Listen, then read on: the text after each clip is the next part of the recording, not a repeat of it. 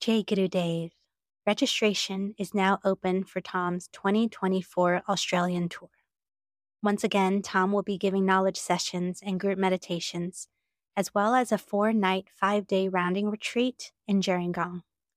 If you haven't learned Vedic meditation yet, Tom will be teaching Vedic meditation while in Sydney, as well as advanced techniques to those who have already learned Vedic meditation. Tom's Australia tour runs from June 6th to the 30th, and you can find out more at tomknowles.com/Australia.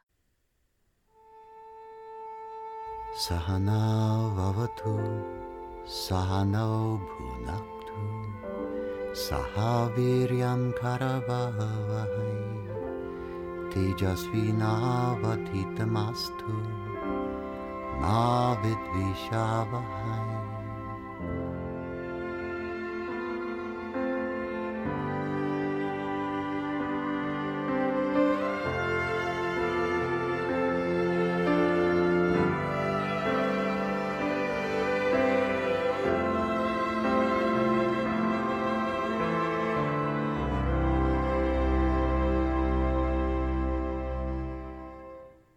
My team has just released a course that we put together and pre-recorded on the subject of charm.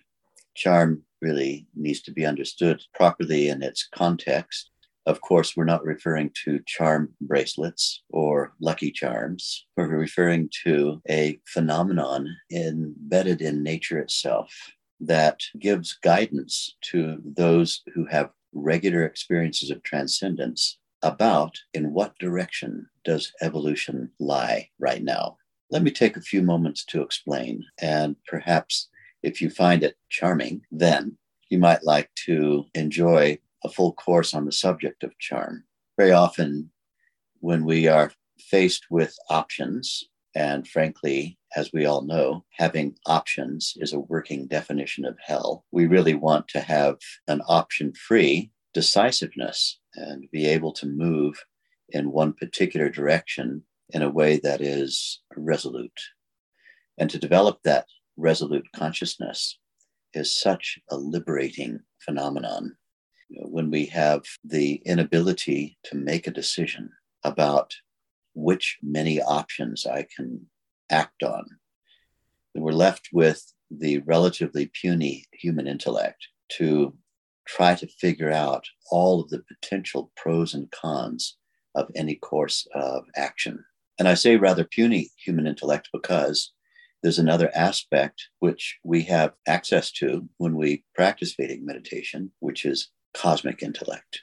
When we go deep in meditation, we go deep based on the impulse of the medium of experience. That medium of experience is referred to as a bija mantra. This is unlike the kinds of mantras that one might learn in a yoga studio or chant or sing. The kinds of mantras that we use in our practice of Vedic meditation is referred to as a bija, B-I-J-A. It means in Sanskrit a seed mantra. And one of the well-known characteristics or properties of a seed mantra, first of all, it has no intended meaning. It doesn't work on that level. It works on the level of beautiful resonant sound. As the mind entertains the mantra in a very particular effortless fashion during the eyes closed experience of Vedic meditation, the first thing one notices is that the mantra, as a pulsation of sound repeating, becomes intrinsically more charming. And here's that word, charm. It becomes attractive. It becomes something which the mind prefers to experience, prefers over what? Other possibilities of thinking other things. And so the attraction of the mantra provides a distraction from all of the mundane trivia and trite thinking processes in which we've ordinarily been engaged throughout our day.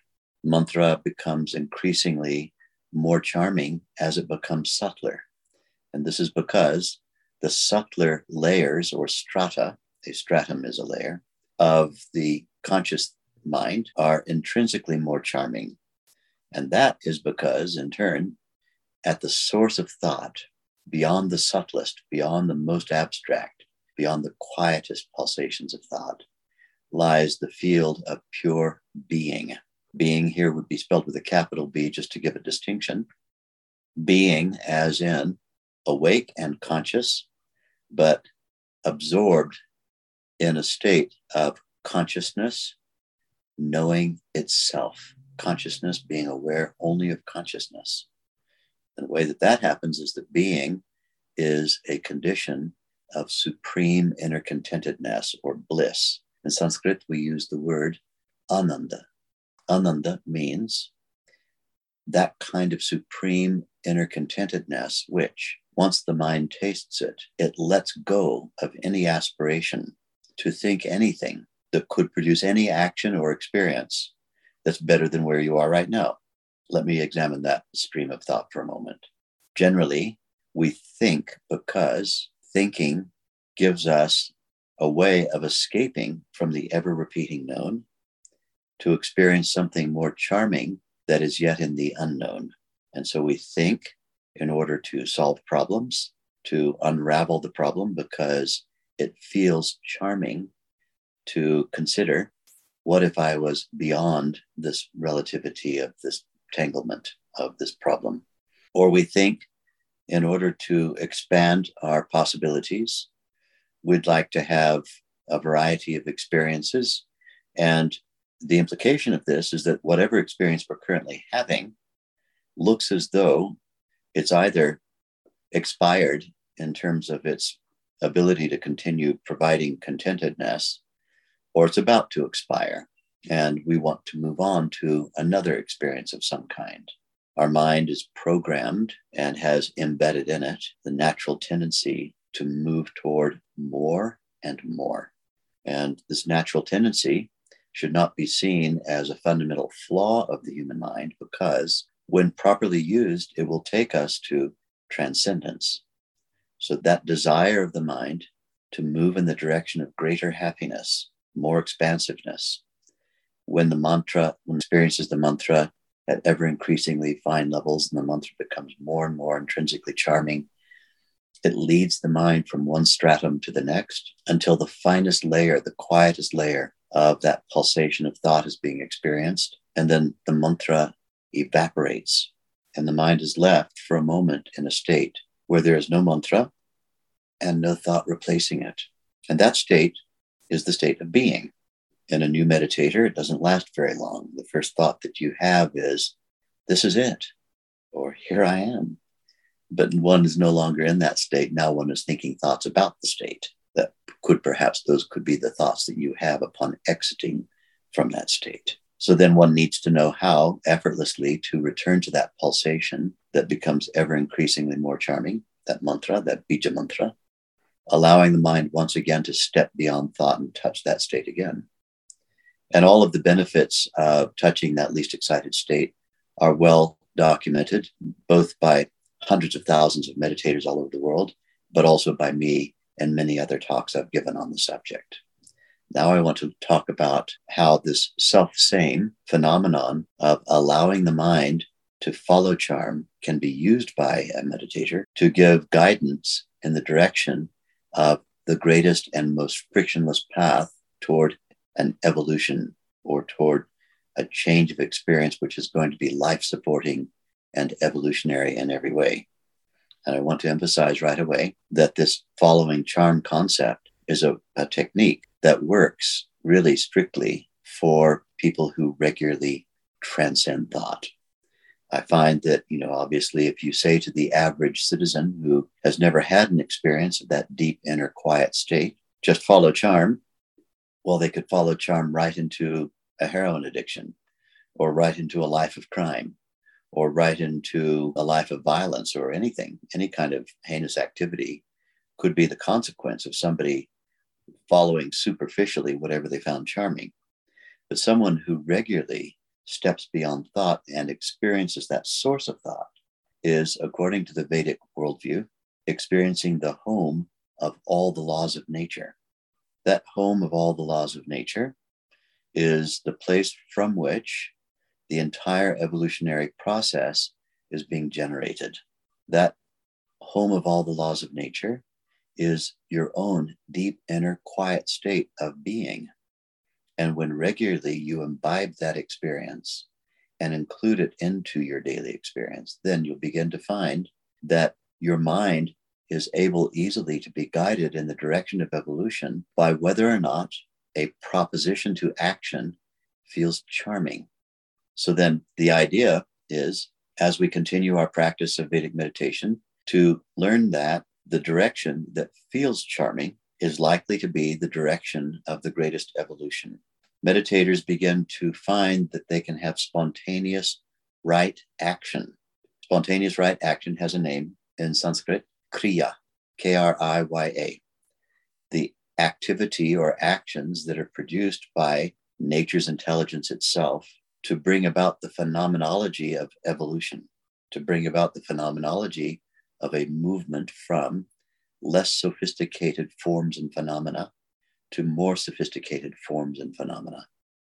So then, as a regular practitioner of Vedic meditation, we may begin to find that we become, in quotes, more intuitive. People very often say, my intuition's improving. But when we ask them specifically, what does that mean? Let's remove it from the kind of crystal ballish kind of mysticism idea of, well, I intuited it. What does it mean? It means that in any given moment, when there's a time for a decision, there's always a higher value, a more charming value, and a lower value, a less charming value. And that if one leans into or defaults to the more charming value, then one is going to find that that's the value which indeed brought about the greatest effect in terms of meeting the demands, challenges, and deadlines with the greatest amount of effective interactivity, being in the right place at the right time with greater frequency, being in the wrong place at the wrong time with lesser frequency. So these ideas are explored much more thoroughly than I'm doing here in my summary in my course on the subject of charm. And I would really love for all of you who are charmed to do so on the basis of what I've just said, to look into taking the course. And I guarantee you that it'll be fascinating because it will provide you with a completely new outlook on how to move in the direction of the greatest evolution frictionlessly, regularly, and reliably. And of course, if you find all of this fascinating, but you do not yet have the practice of Vedic meditation that will yield that regular transcendence, that will cause this charm guidance to be relevant to you, then you need to learn the practice. And it's a very ridiculously simple thing to do. Make contact with my team, and they will guide you to the closest qualified teacher of Vedic meditation and can make arrangements for you to learn the technique as soon as possible. Jai Gurudev.